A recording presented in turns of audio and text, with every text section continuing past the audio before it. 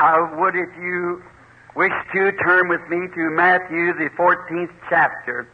We want to read just a portion here for a little setting of just a few minutes' talk before we call the prayer line. And my son gave out some prayer cards a while ago to the people that we might line them up and pray for them in a little bit. Turn now to Matthew, the 14th chapter, and let's begin at the 22nd verse. And straightway Jesus constrained his disciples to get into a ship and to go before him unto the other side, while he sent the multitudes away. And when he had sent the multitudes away, he went into a mountain apart to pray. And when the evening was come, he was there alone. But the ship was now in the midst of the sea, tossed with the waves, for the wind was contrary. And in the fourth watch of the night, Jesus went unto them walking on the sea. And when the disciples saw him walking on the sea, they were troubled, saying, It is a spirit. And they cried out for fear. But straightway Jesus spake unto them, saying, Be of a good cheer, it is I, be not afraid. If I should call it a text, I would like to take the text, It is I. It must have been about the time the sun was going down, when the big, brawny, muscled back of the big fishermen began to push the little boat bow into the water. And as I can see him as he pointed it across the sea, climbed aboard himself, and about the middle of the boat, taking his seat by the side of Andrew, his brother, sat down. And it was man-propelled, and they began to dip their oars into the water as it made its little waves crossing over the sea. And of course the multitude standing on the bank was just simply, their breath was took from them that afternoon when they would seen great signs and wonders by these people. Most Israel was rejoicing in those days. And as they stood on the bank, thousands of people waving their hands and bidding them farewell and hurry back, as most people would after a group of ministers had been and done and acted in the midst of people like they had seen done that day. I can imagine every once in a while to see one man leave go of his oar and wave back, and someone on the bank waving and their handkerchiefs and so forth, as the little ship began to get on its way across the sea. After a while, perhaps they were plumb out of sight from the shore as the multitudes began to wander back towards their homes. Let's think it was quite a while of silence. No one said anything. Twilight set in. It must have been the young John, being the younger of the group, that stopped oaring and wiped the perspiration from his face and said, Children of Abraham and brethren, we can rest assured now that we are not following some kind of a fanatic, that this man is just what he says he is. He is not no fanatic, as many of our people believe today, neither is he a false prophet. I can remember he'd say when I was just a little boy, when my pretty Hebrew mother used to take me on her lap and tell me the stories of the Old Testament, how our ancient people was brought to this land and of the great prophets of old, how I liked to hear the story of Elijah and the Shunammite woman, with bringing the little baby back to life. How my mother would tell me, Darling, one time God was with His people, and they lacked for nothing.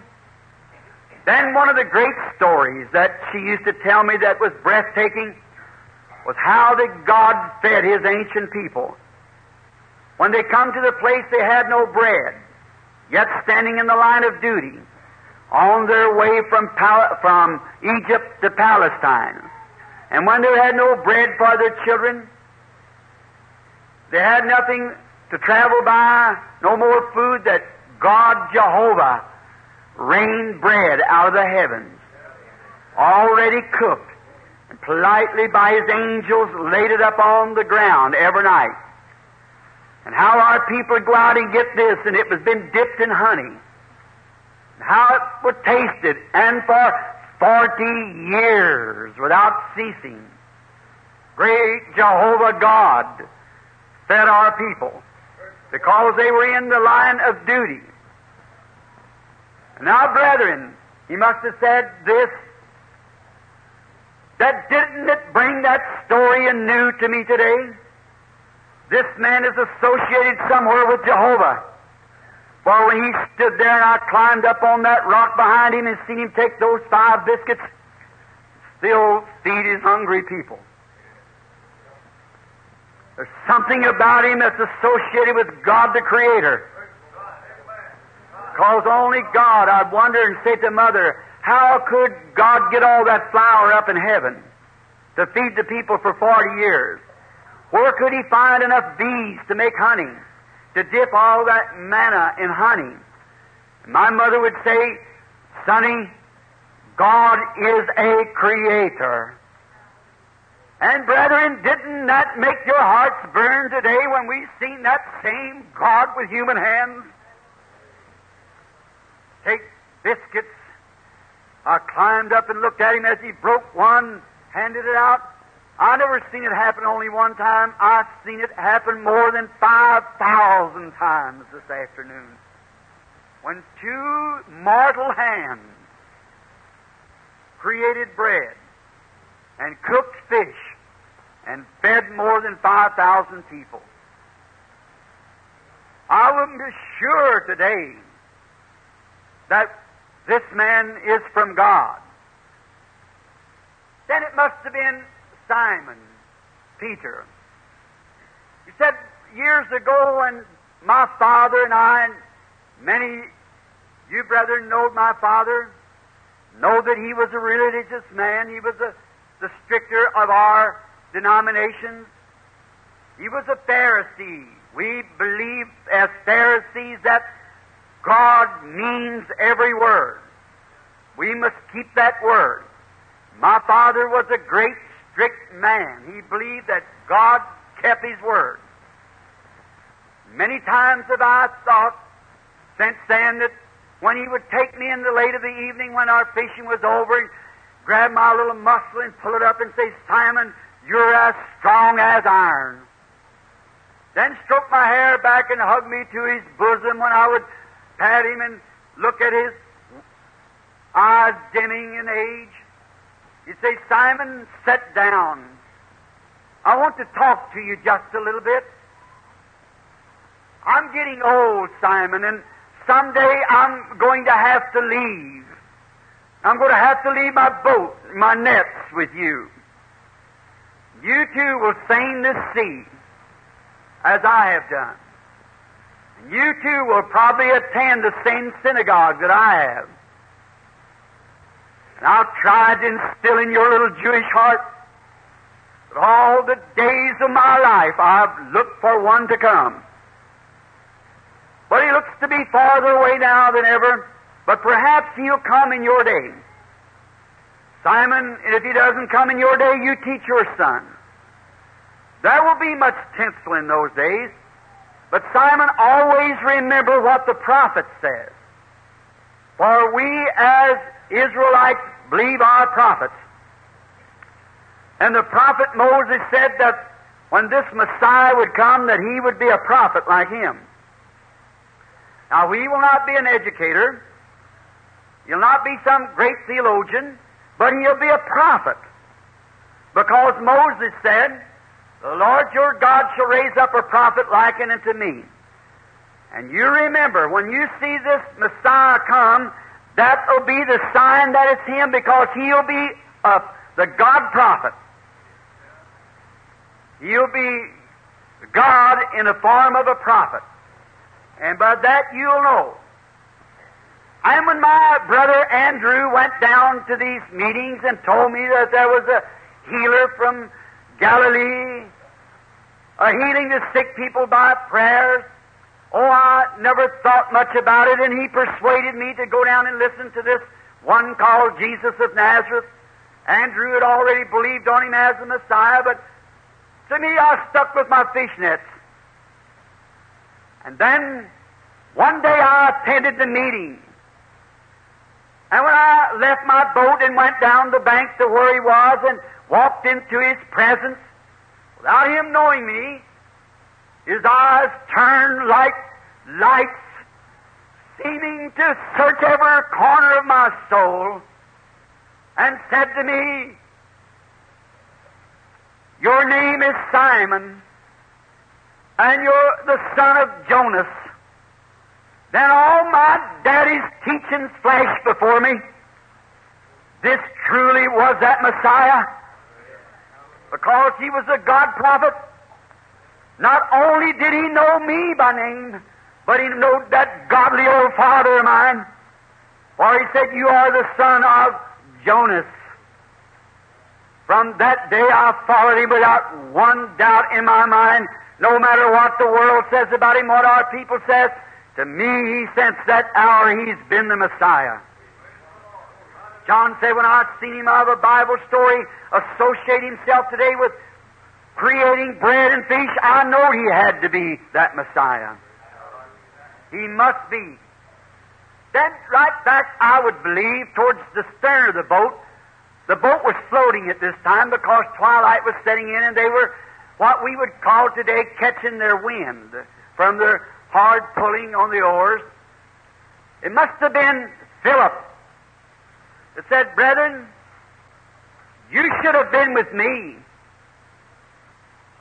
After I seen him that day stand there and tell you, Simon, that your name was Simon, and he changed it to Peter, which we call you now. Speak of your Father who I knew. I was so convinced then that I wanted to tell everybody. And you know, friends, to stop in our little drama, there's something about it when you once get convinced that it's truth. You can't hold your peace. You've got to tell somebody about it. There's something that you just can't keep still about. It's life, and you want everybody to know it. And he said, "You know, I had a friend, our brother now, beloved in the Lord, Nathaniel, and he was some 15 miles away from where the services was going on, and I took a foot around the mountain. Finally, I come to his house and knocked at the door, and his lovely wife came to the door, and I asked where Nathaniel was, and she said, 'Philip, he's taking a stroll out in the gardens.' And I went out into the gardens, and I heard someone over there under a tree, and he was praying like this, 'Oh, great Jehovah, we have longed and longed for the time that you'd send us deliverance. Won't you please send the deliverer now, as you sent Moses when your people were in trouble? Send us help now.' And I was so carried away to tell him that help had come that I even forgot to say very much when he got up off his knees. I said, 'Come see who we have found, the Messiah, Jesus of Nazareth, the son of Joseph.' I just couldn't take time to tell him anything else. It was so on my heart, I just had to burst it out. That's the way when God gets a hold of a heart and really convinced. You just can't keep still. You've got to tell somebody. You can't keep this hid. Lighting a candle and putting it under a basket does no good. You've got to let your light shine. And he come quickly to the point and said, 'Come see who we have found, Jesus of Nazareth.' And of course, you brethren know that Nathaniel always was quite a theologian. And he said, now, wait just a minute, Philip. I've known you for many years, and I have thought you to be a good, sane, sound man. But now you don't mean that you've gone off on some tantrum or some deep end and have got lost out here with some fanatical prophet, so-called. If there was to be any Messiah, don't you think that the high priest would know about it? Don't you think that he would come to our denomination and tell us about it? But you know, as it was then, so is it today. Something that God sends that must come to our denomination, or it just isn't right. But God usually sends it out of every denomination and confuses the whole crew. To those who are looking and waiting for something. So, he said, I quoted in the story, and he said, now, Philip, you know there's nothing good could come out of Nazareth. And Philip, I think, gave him the best answer I ever heard. Don't stay at home and criticize. Come see for yourself. That's a good thing. When people say that the Holy Spirit isn't moving among the people today, that's emotion, I think the best answer is come see for yourself. See what takes place when man of all walks of life, wicked drunkards, streetwalkers and everything are straightened up and cleansed by the blood of Jesus Christ and made saints. That takes more than psychology or human theology, or it takes the power, the regenerating power of the Holy Ghost to change a man's soul, his mind, his way of living. And he said, Nathanael made ready, brethren, and the little boat, of course, drifting along, getting dark. And he said Nathanael made his way across the country, and I told him about you, Simon, and told him that he remembered you, that how we'd bought fish from you time after time, and even from your father, that you was not an educated man, that you couldn't even sign a slip for a receipt for the fishes, but that you did know enough to know that that was the Messiah, because you know God had promised that would be the sign of the Messiah, and you believed it. And when I brought him into the presence of our blessed Lord, and I walked up in the line to where he was praying for the sick, as soon as he looked into the face of Nathanael, it repeated again. He said, behold an Israelite in whom there is no guile. And it astonished Nathanael in such a way, he said, Rabbi, when did you ever know me? In other words, you never seen me in your life. How did you know that I was an Israelite? Now, he would not have known it by the way he was dressed, because the Palestinian people dressed a great deal alike, and they were kind of dark complected, and they wore beards and their turbans and their robes and so forth. So he knew he was an Israelite. Behold, an Israelite in whom there is no guile. He said, when did you know me, Rabbi? He said, before Philip called you, when you were under the tree, I saw you. That settled it. From that day on, brethren, you all know that Nathanael has been a staunch believer, because he fell on his face and said, Rabbi, thou art the Son of God. Thou art the King of Israel. His signs and wonders have astonished us. And we know by his action and what he says, because it comes to pass what he says. He's not a man that just talks about something. He's a man that produces what he talks about. How glad we are today that he still does what he talks about in his Word. I've held the Koran in one hand and the Bible in the other before thousands times thousands of Mohammedans, and say they both can't be right, because they're contrary one to the other. And let the one that will speak and perform and do what he said he would do, let that be the one that's God. Let the one that keeps his word. For if he ever was God, he's still God. He cannot change because He's immortal and He's infinite, omniscient, omnipresent, and He cannot change. He's the infallible God, and just as much tonight as He was then and always will be the same.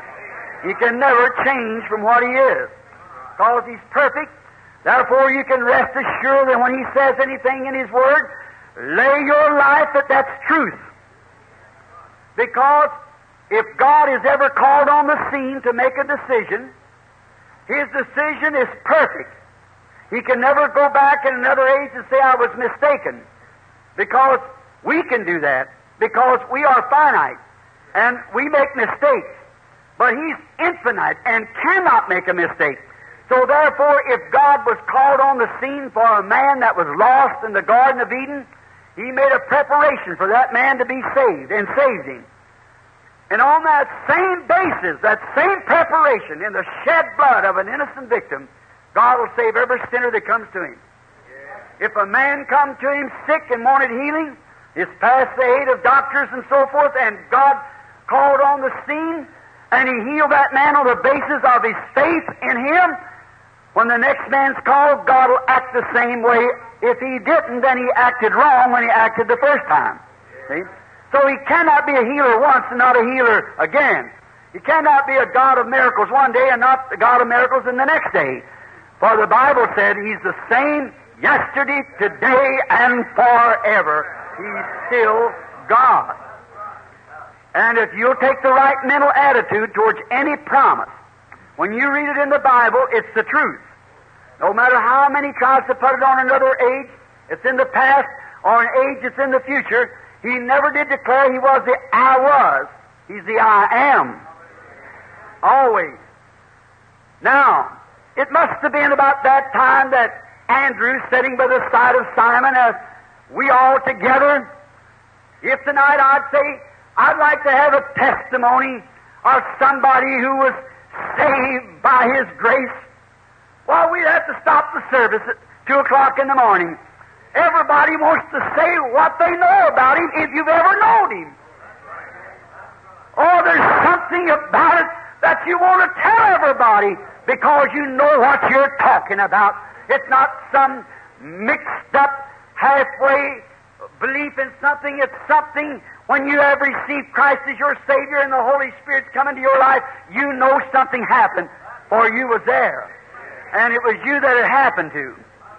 If you've ever been healed by the power of God, there's not nothing in the world could ever take that out of your mind. They could not explain it away because that you know. I think every person that goes out to preach the gospel should never go until they have a personal experience of the baptism of the Holy Spirit. I believe that was the qualification that Jesus gave them. Tarry at the city of Jerusalem until you're endued with power. Then you shall be witnesses of me in Jerusalem, Judea, Samaria, and Shreveport, Louisiana. If it would read like that. I hope that don't sound sacrilegious, but you know what I mean by it. No person, no matter how well you're educated, how smart you are in the Bible, the devil's twice as smart as you are. Yes, sir. He can twist it and make you look like Ned in the first reader if he wants to. He certainly can. But if you've ever got an experience and met God face to face, there isn't enough devils in hell to take it away from you because you know what you're talking about. Moses and all of his training, he could even teach the Egyptians theology. He didn't go back down to Egypt and God didn't send him back to brush up on his mathematics or his war strategy. He never sent him back down to take another degree in college, but he met him by a burning bush on the sacred sands behind the desert and give him an experience that you couldn't explain it away from him. With all of his theology, he had made a mistake, and he was a-running from God. But when he met God face to face, something happened to him that he was ready to go back to Egypt. No matter what the circumstances was, he was on his road because he had an experience. He knew what he was talking about. That's the way with every believer that's received the Holy Ghost. Therefore, I'd say tonight Them disciples in that little ship was like we'd be here tonight. All of us wants to tell somebody, give an experience. We'd like to tell it in detail. That's the way they were, so it must have been Andrew next. He just couldn't keep still any longer. They'd done pulled the oars in the boat, and probably it was at float then. The dark was setting in, and he said, "Brethren, what could we all say to this? Do you remember the time that we were going to Jericho? And he said he had need to go by Samaria. And we wonder why would he go up around those Samaritans. But when he came to the city, and he sat down at the well and sent us away into the city to get some food. And when we come back, do you remember, all of us are witness of this, we came up close and heard him speaking. And we were all marveling at this. Our Lord would talk to a woman like was talking to him. But we heard the conversation when we broke in to listen behind the bush or behind the wall. When he told her, said, "Woman, bring me a drink." And she said, "It's not customary for you Jews to ask a Samaritan, a woman of Samaria, a favor. We have segregation. We have no dealings with each other." But he said to her, "But if you knew who were talking to you." Oh, there it is. If you knew who was talking to you. I'm sure of every sinner in here feeling the presence in this atmosphere of sitting together tonight in heavenly places in Christ Jesus. And that little feeling that's telling him, if you knew who that was talking to you, you ought to have this experience. Maybe those people who write it, you're thinking in your heart, that's God talking. If you only knew who it was. If you knew who it was talking, you'd ask me for a drink. And I'd give you waters that you don't come here to draw. And she said, the well is deep and you have nothing to draw with, and so forth. But he said, the waters that I give is life, springing up, everlasting life. And then the question come about the religious debate where you should go to church at. Said, you say we ought to all go to Jerusalem, and our father Jacob dug this well and let his cattle drink from it and his family, and we worship in this mountain, and you say at Jerusalem. And quickly he said, neither in this mountain nor at Jerusalem, but God is a spirit. They that worship him must worship him in spirit and the truth. Spirit and truth. And he said then when he contacted her spirit and found what her trouble was, he said, go get your husband and come here. Who art thou? And he said, I'm he that speaks with you. No more needed to be said. She was convinced that that was the Messiah that was promised of the Old Testament. She forgot all the things of the world, even left her water pot sitting there, ran into the city and said, come see a man that's told me the things that I've done. Isn't this the very Messiah? And the man of the city believed on him because of the woman's testimony. Wonder if the man of Shreveport would believe on him tonight. If he, being the same yesterday, today, and forever, would come to the Life Tabernacle and would do the things that he did then. I wonder if we would be so convinced that we could tell our neighbor and tell the people, come see a man who's told me the things that I've done. Isn't this the Messiah? Wonder then if it could be told then that truly this is the Messiah. It's this Holy Spirit that they're talking about, that the world calls a fanaticism. It's proved to be the same Messiah with the same signs and the same wonders and the same power and the same deliverance. Wonder if it could be said like that. It would be more protection than all the bomb shelters you could build. It's right. It'd be a rapturing experience. Oh, they were all convinced. It must have been about that time it got dark. And Satan saw him alone without him. Now that's just what the devil wants, is to see the church without Christ.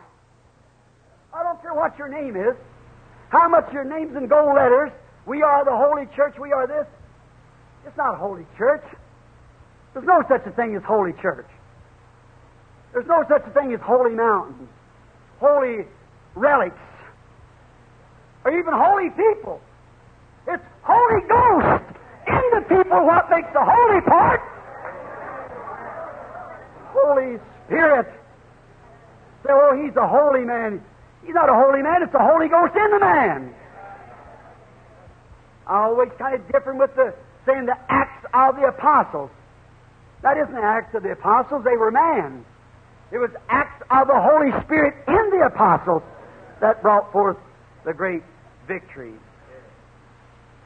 And when Satan seen the little church without Christ, then he said, this is my opportunity. This is the time when I'll teach them how to blaspheme me. And he began to blow with his breath a storm down on the sea. And the little boat was just about to sink. Perhaps in the Galilee there, the waves were so heavy they went almost to the bottom. And perhaps on every gleaming wave and every lightning time it flashed, the devil would laugh out there and say, I got him now, because they'd gone away without him. I said something about that one time, and someone corrected me afterwards. Said, but Brother Branham, he constrained them to go away without him. I said, yes, but they done wrong by doing so.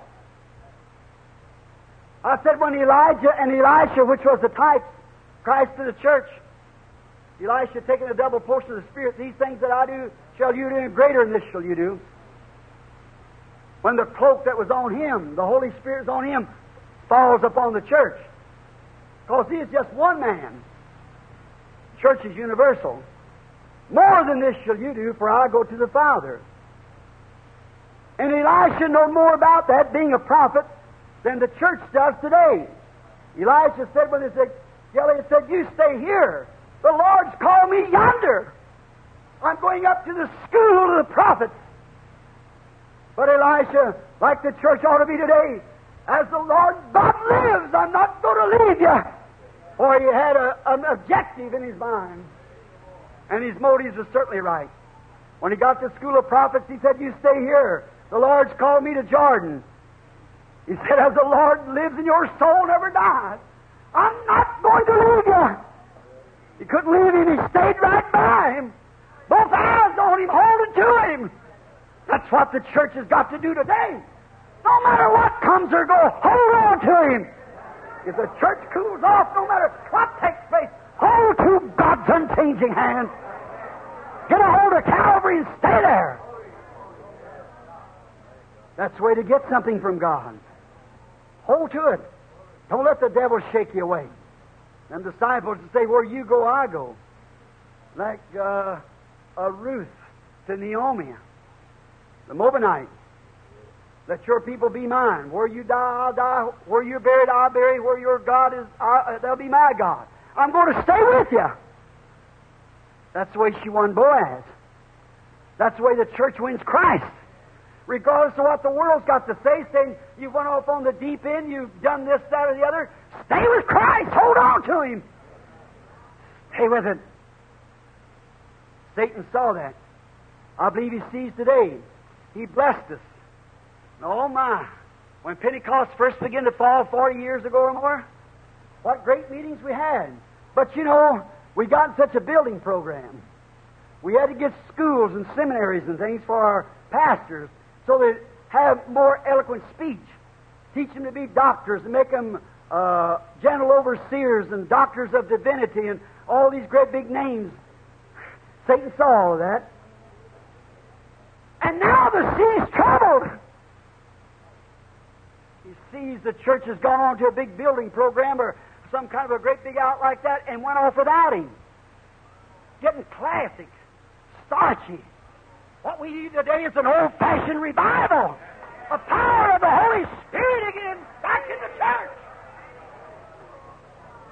God knows we need that in all the churches. But we go off on classics. Want to act like the rest of the churches. The rest You are a peculiar people, a royal priesthood, a holy nation, a separated and called out. God knows that we need the church back with the Holy Spirit again. Even if we had to, no matter what we had to do, just don't leave Him. Stay with Him. Sometimes it means a lot. Sometimes it costs you something. Anything that doesn't cost you something isn't worth having. All great things has to be paid for. The reason we're worshiping today freedom of religion and this Thanksgiving Day, this costs the blood of many Americans. Millions of them. It's worth something. And if it's worth something, it's worth dying for.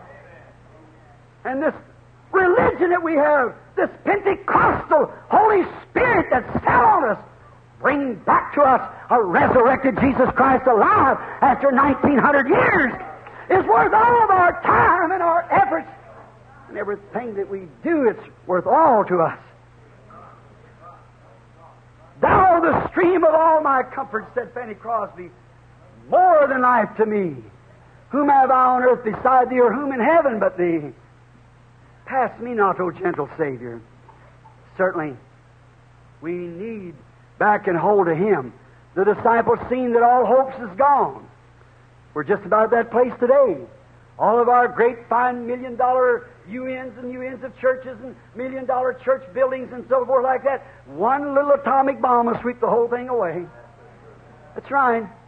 But oh, come buy from me, said Jesus, oil, wine, gold tried in the fire. When the world's all on fire, I want something that'll stand then. I want something, rock of ages, cleft for me. Let me hide myself in thee. Let me hide in thee. Charles Wesley, I believe, when he was walking along and a storm coming up, the little bird flew into his bosom. He was trying to get inspiration for a song. And he took it in his little cabin and held it until the storms was past. When he went out, held it on his finger and it flew away. Then he wrote that song. Hide me the rock of ages. Now, then when they saw that, Satan began to blow his poison breath.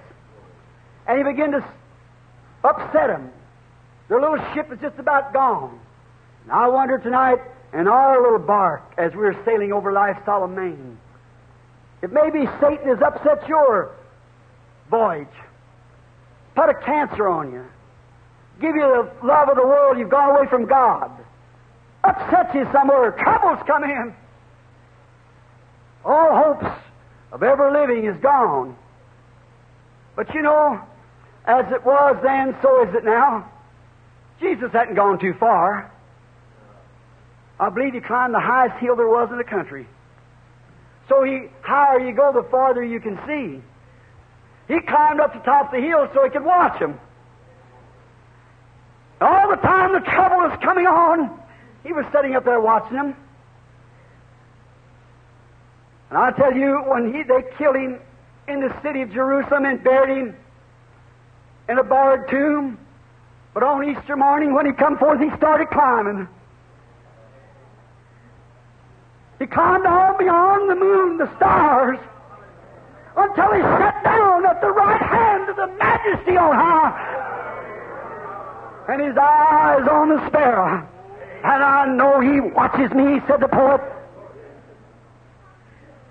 And I see this day approaching when the prophet said there come a day in these last days that it wouldn't be night nor day, just dismal, but he said it shall be light in the evening time. Now the lights, the sun rises in the east. It sets in the west. The S-U-N and the S-O-N also came in the east on the eastern people, shined out a Pentecostal revival. Signs and wonders of His resurrection appeared among them. The works that He did, they did also.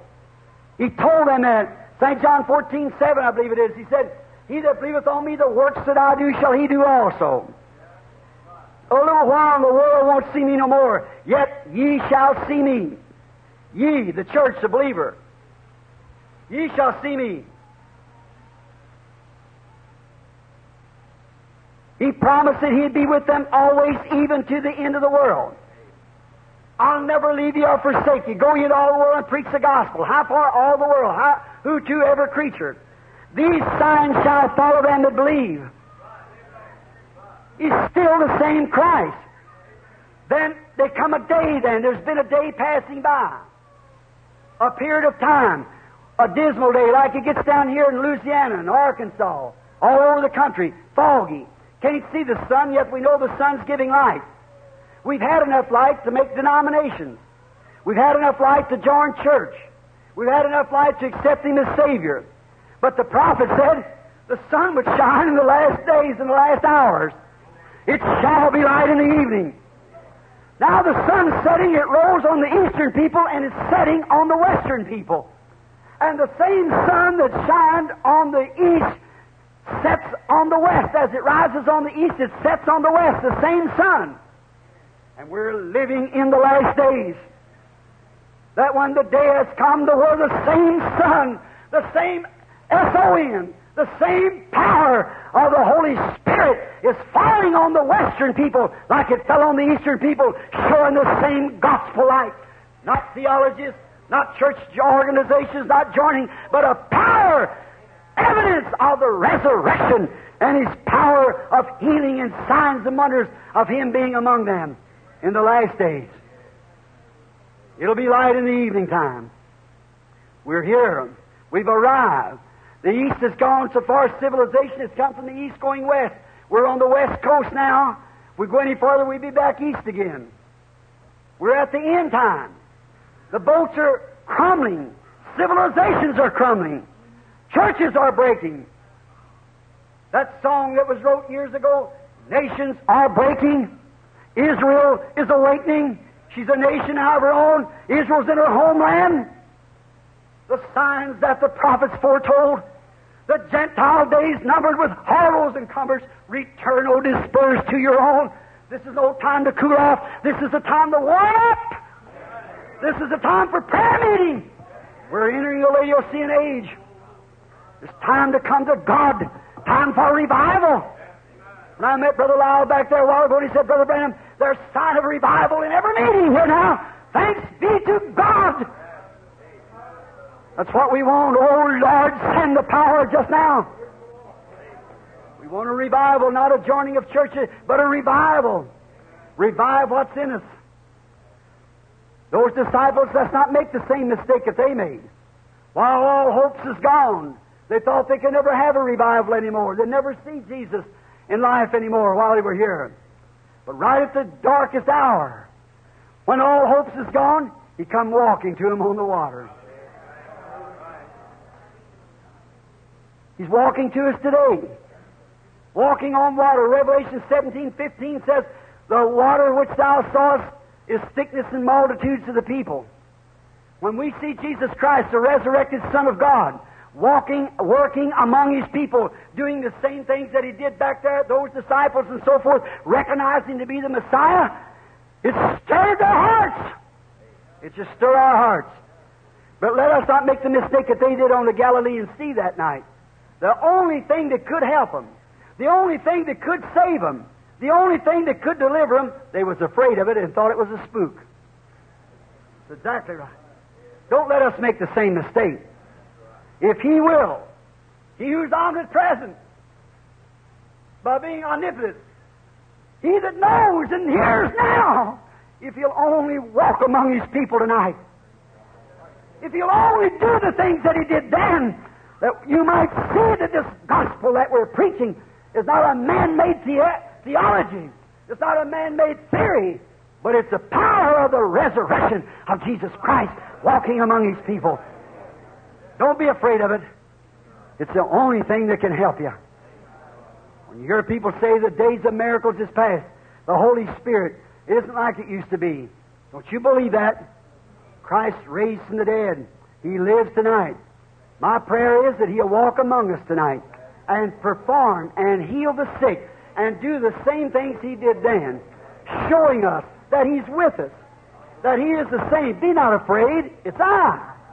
Or say that That man has a powerful mind. That woman has... It's not that. It's not no psychology. All these people are ordinary people.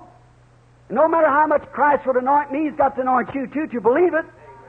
Many miracles He cannot do because of their unbelief in His own city. He's got to anoint you the same as He anoints me. If He'll come tonight and anoint us all. Oh, that's what I want to see. Is the anointing of the Holy Spirit in the church upon the people. Christ. Then the people are saved. Paul said, the great St. Paul said, if there be all among you speak with tongues and none interpret, if the unlearned come in, then the unlearned will go out and say, you're all mad. In other words, crazy. All speaking with tongues and no one to interpret. But said, if there be a prophet, and the prophesier makes known the secret of the heart, then they'll fall down and say, truly God is with you. For it's always been to God's people that the prophet, they know it.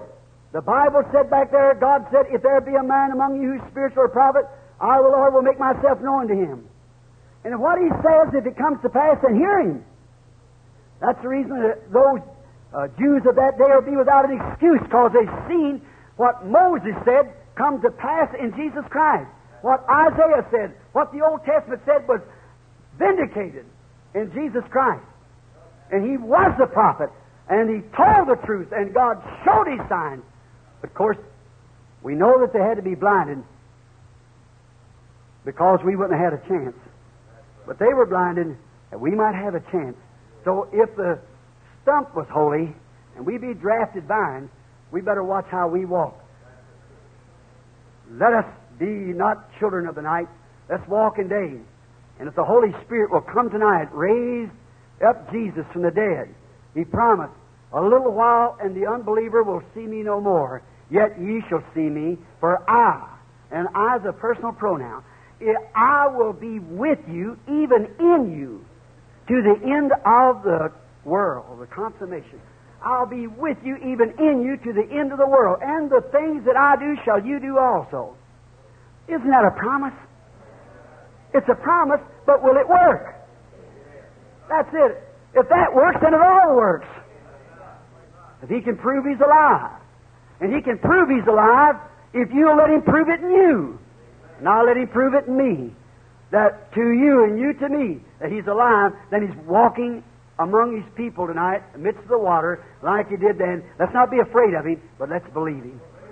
Let's bow our heads now for a word of prayer. O Lord, who brought again Jesus from the dead, and has presented Him to the church to declare Himself the same yesterday, today, and forever.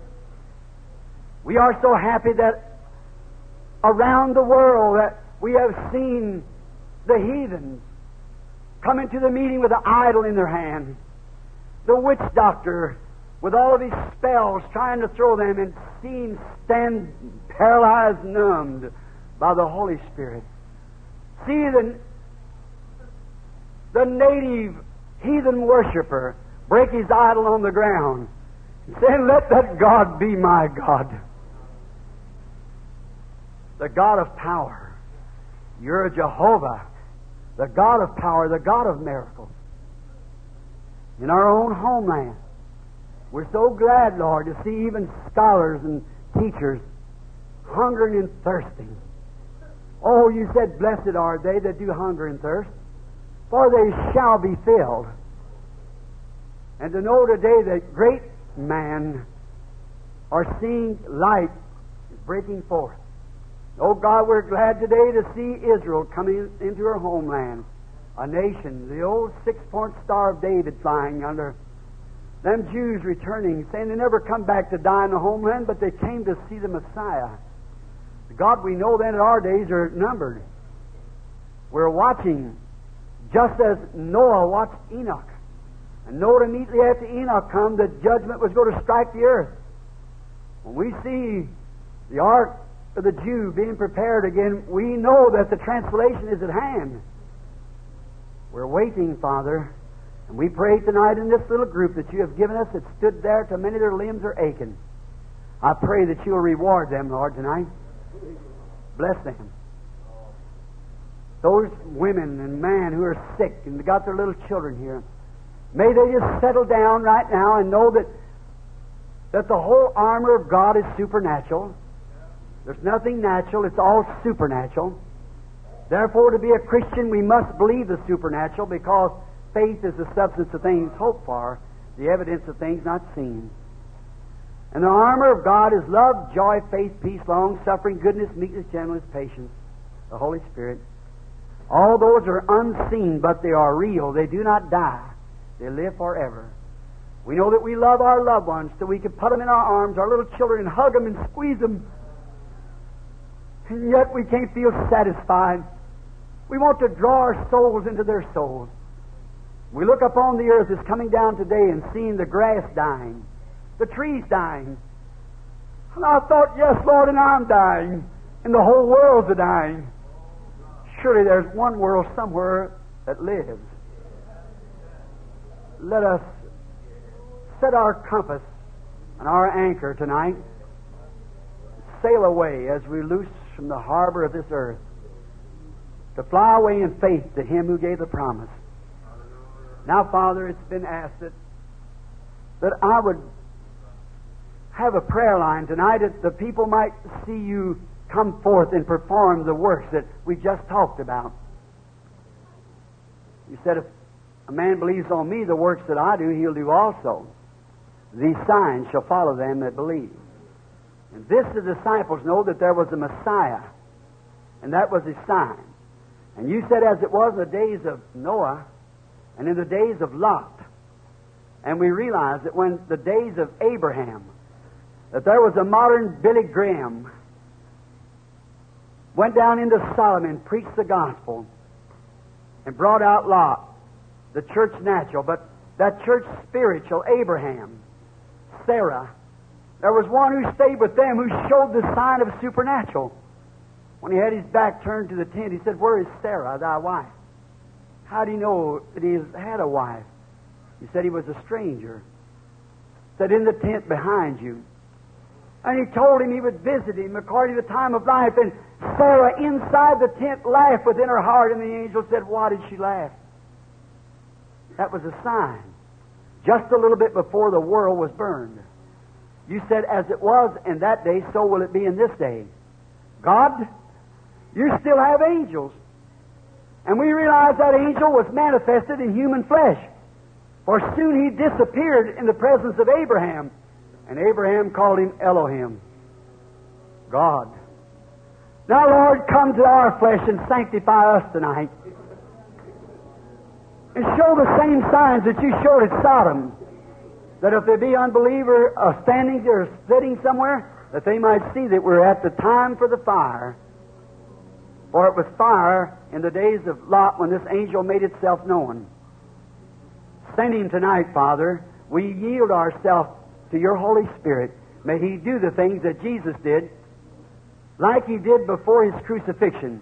And then when He did that before Cleopas and another disciple, when He had them shut in the room, as they went on the road home, they said, "Did not our hearts burn within us?" As He talked to us along the road, because He did something like He did before His crucifixion, they knowed that He was the resurrected Lord.